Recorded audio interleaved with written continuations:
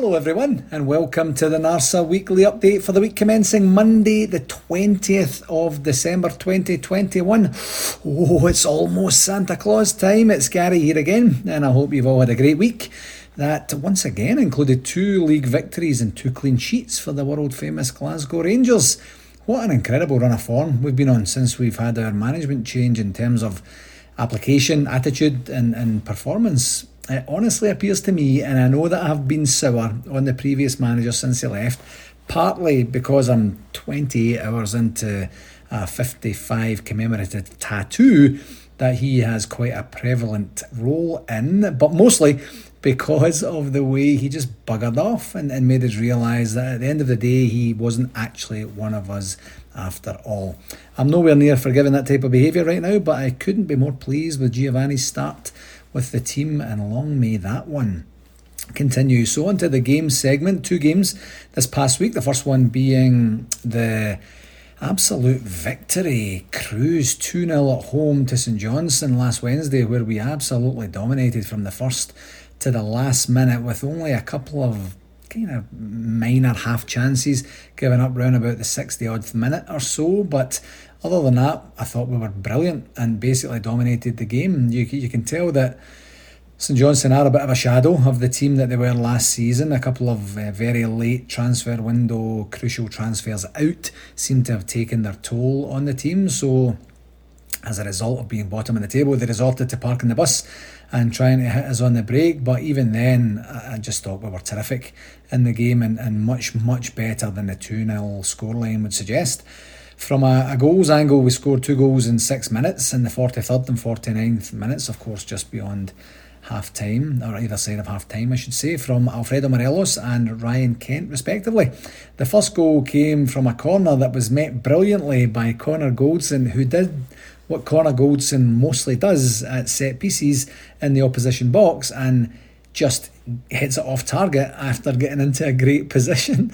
But on this occasion, I'm going to give him a wee bit of a pass for this because it looks like, on replay anyway, that it might just have been something straight from the training ground. The way that Alfie positioned himself on the corner of the 6-yard box to nod at home after Goldson had hit it, but I've been commenting to some friends and family that Goldson gets into brilliant positions and I don't remember many times he puts it on target. He gets there and puts it off target, gets there and puts it off target all the time. So he does get a pass for this one because, as I say, on replay it did look like maybe that was something that was a wee bit more intentional than I had originally given him the discredit for. Alfie's goal scoring has been rejuvenated under Gio, which is just fantastic to see. The second goal was a great breakaway with Alfie breaking down the right hand side and expertly picking out a really truly informed now Ryan Kent to sweep home the second goal, and at that point it was job done.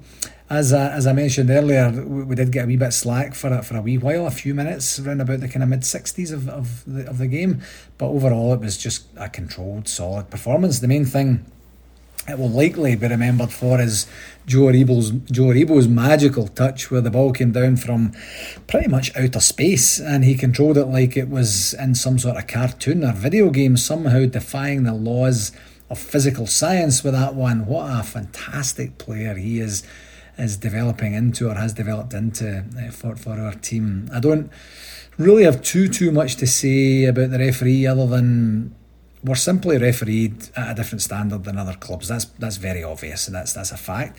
The yellow cards we get after being fouled almost countless times by the opposing team's players is beyond a joke, and something that we need to start highlighting, and more about that in just a wee second here. Our second game was Saturday's home match against Dundee United.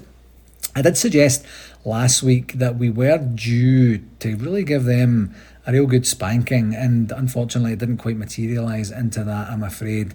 And I can't help but think that the kind of weird, murky, foggy conditions might have had a bit of a part to play in that. And from almost the first minute you could see that United were just hell-bent on trying to waste time and waste time through the game just to both frustrate us and of course run down the minutes. The referee has to step up and step in early on that one and either hand out a stern warning and make sure everybody knows exactly what he's warning the player for, or brandish a yellow card early, or he could do what he did and just do absolutely nothing about it. And this is the same referee who refereed 7 to 8 minutes in the Ross County match just 3 days earlier, by the way, up at Ross County.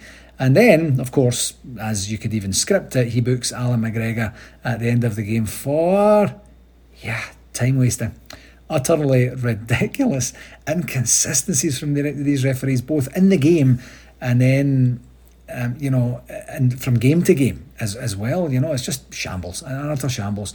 Again, as I mentioned just a wee bit ago there, the club need to pick the right time and start to appropriately question this sort of stuff, because it's genuinely meaningful in terms of fair play, of course, and ultimately competitive advantage. I was watching the game on Saturday with a couple of pals, and Davey, one of my mates, read out a stat that it takes the mob from the East End almost double the amount of fouls committed than us to get a yellow card in a game. So if we committed, say, for example, 10 fouls and we averaged a yellow card every 10 fouls, theirs is 20. I can't remember the exact numbers. These are hard stats. Look at the clear offside goals they've been getting seemingly game after game after game these days, and apparently Diet Celtic had a clear penalty denied at the end of the League Cup final yesterday as well. So they've managed the referee situation expertly in comparison to us, and we do the dignified silence and we try and let our football do the talking. But it's time to level the playing field, because quite simply millions of pounds are at stake here. Championships, cups are at stake here, and some Rangers players, even more importantly, are going to get hurt one of these days with the way that refs allow us to be booted all over the place and with no retribution or protection at all. Anyway, back to the game, and it was basically just all stuffy and huffy and puffy for most of the game. Yanis Hadji, I think, by the way, sponsors man of the match, Yanis Hadji, had probably, I have to imagine, one of the worst games of his entire career, but absolute credit to him for sticking with it for the game and continuing to look for the ball. And the goal eventually, and actually, interestingly enough, I don't know if you heard the press conference afterwards, but he started by apologising for his fancy Rabona trick at the end of the game, and we're basically trying to run down the minutes and make sure that we don't do anything silly at the end of the game to lose any points or lose any advantage that we have. And he tries this fancy wee trick and he immediately apologised for it, so I have to imagine that someone gave him stick big time for it in the dressing room after the game. But the goal eventually came from a penalty that was absolutely perfectly placed and driven home by the captain after a clear handball in the area. But the funny thing about the handball for me was that when I first seen it, I kind of didn't really see it too great, and then I saw it at a different angle, and I thought, oh, dearie me, that's a bit harsh. And then from another angle, it's so clear that the defender just thought he was a goalie for a second. Just stuck his arm out, hit the ball, and then put his arms very innocently behind his back, all in the course of the same play. So, of course, with one goal in it, United always have a chance to come back, but it wasn't to be for them, despite a wee bit of calamity in our box just at the end, where it looked like McGregor had it covered anyway when it hit off the top of the bar. So we take the clean sheet and another 3 points, and we will probably never talk about that game ever again. Such was the lack of entertainment that we, in inverted commas, enjoyed through it. So now we are at the exact midway point of the season. With 3 games remaining till the winter break, we have 48 points from 19 games and a 7-point lead over our closest rivals, having played 1 game more. So it's a healthy spot to be in at the halfway stage. I've stayed away from doing the average points per game, but it depends what happens with the Sporting stuff over the next wee while, and this Omicron and continued spread of COVID over the next wee while, as to whether I have to resurrect that and see if we're going to maybe need that and use a bit of precedent that they set on their 8.75 title that they won a couple of years back there, a couple of seasons back anyway. So this week we just have the 1 game at home to the team from the most beautiful town in Britain, St Mirren, who at that point will be hot off of taking a point, against Celtic on Wednesday evening, and the kick-off for this one is on Sunday, on Boxing Day, at 10 a.m. Eastern Standard Time. That's a 3 p.m. UK kick-off time, and the last time we played St Mirren was on the 24th of October in Paisley. My family were there, I believe contracting COVID that day, because they came back to Canada the day after that with full COVID in tow, despite having tested negative prior to leaving Paisley. So, but you might remember that game and how I described that game on the weekly update the very next day. It was a Sunday game, and I had said something along the lines of it was the worst 25-minute opening to a game under Steven Gerrard's tenure as manager of Rangers Football Club. But it was something like that I said, because it was absolutely rotten. And who knew at that time what was going on in his head and with his management team. But on that sort of evidence towards the end of his tenure, I guess that would really be, what would that be, like 2.5, 3 weeks almost, before he decided to scamper off like a thief in the night.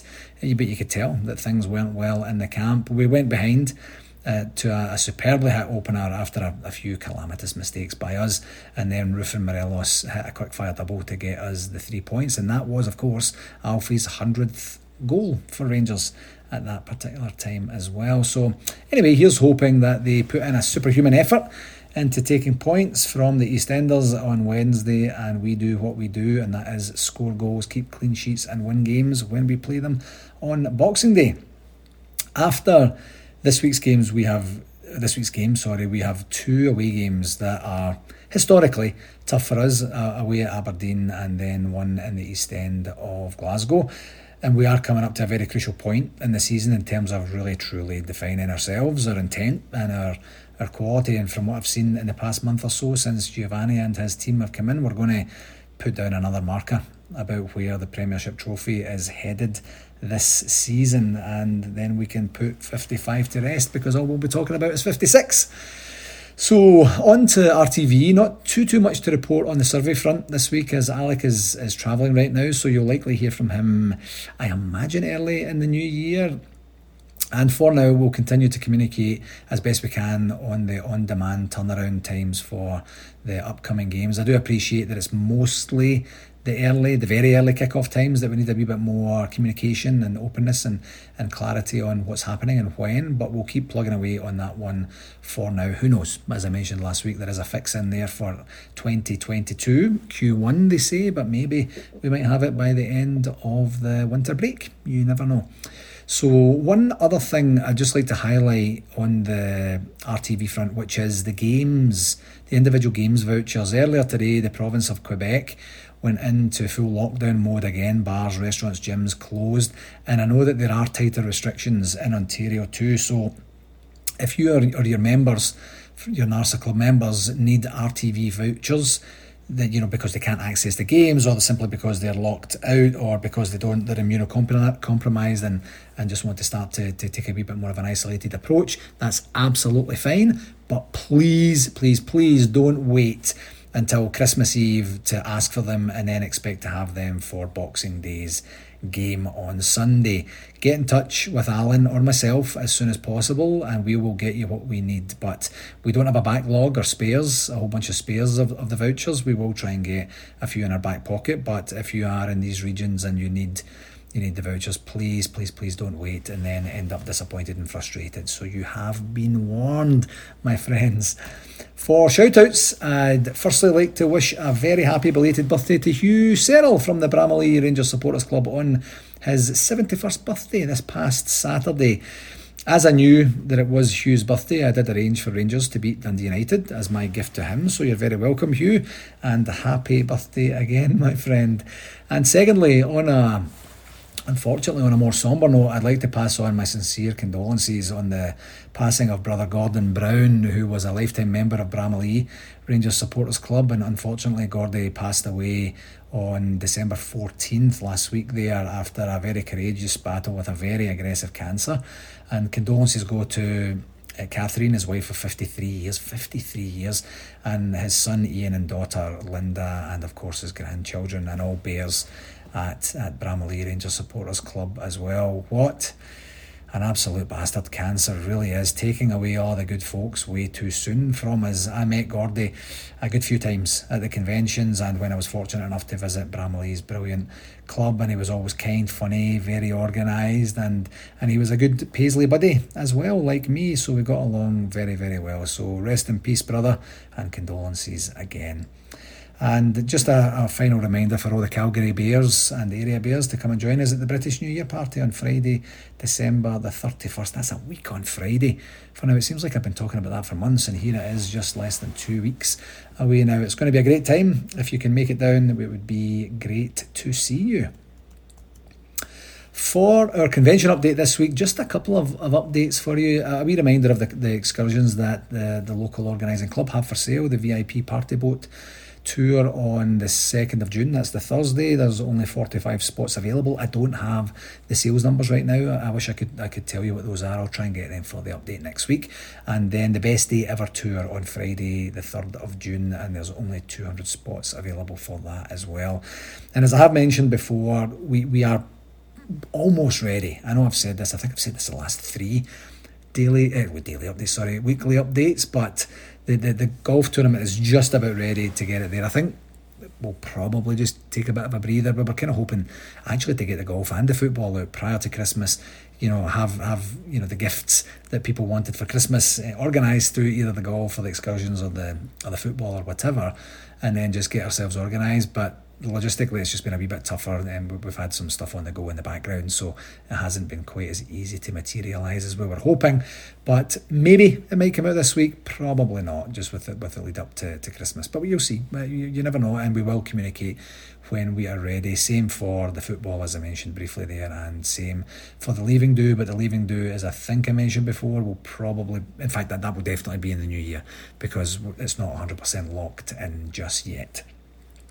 On to magazine adverts. As any regular convention attendee will know, we put a magazine advert out there. It's typically on the Saturday night. You get it as part of your kind of banquet welcome pack. We're not 100% sure if we're going to do it at the banquet in Vegas, and I can explain a wee bit more about that on a future pod.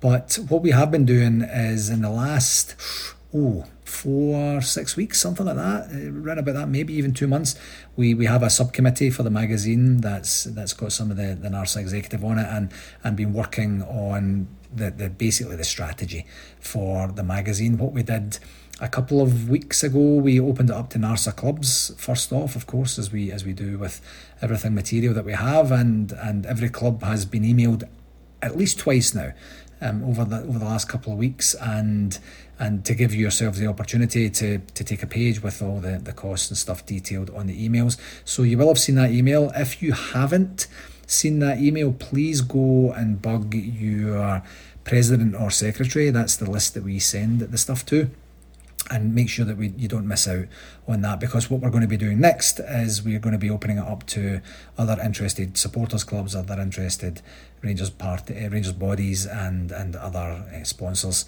and stuff like that as well. So space is going to be limited on the magazine, so if you want to get your adverts in there, please don't delay. As I say, contact your secretary, your president, get them to make sure they respond to the email, and then we'll at least put a hold on the page for you folks while you work out the logistics at your end.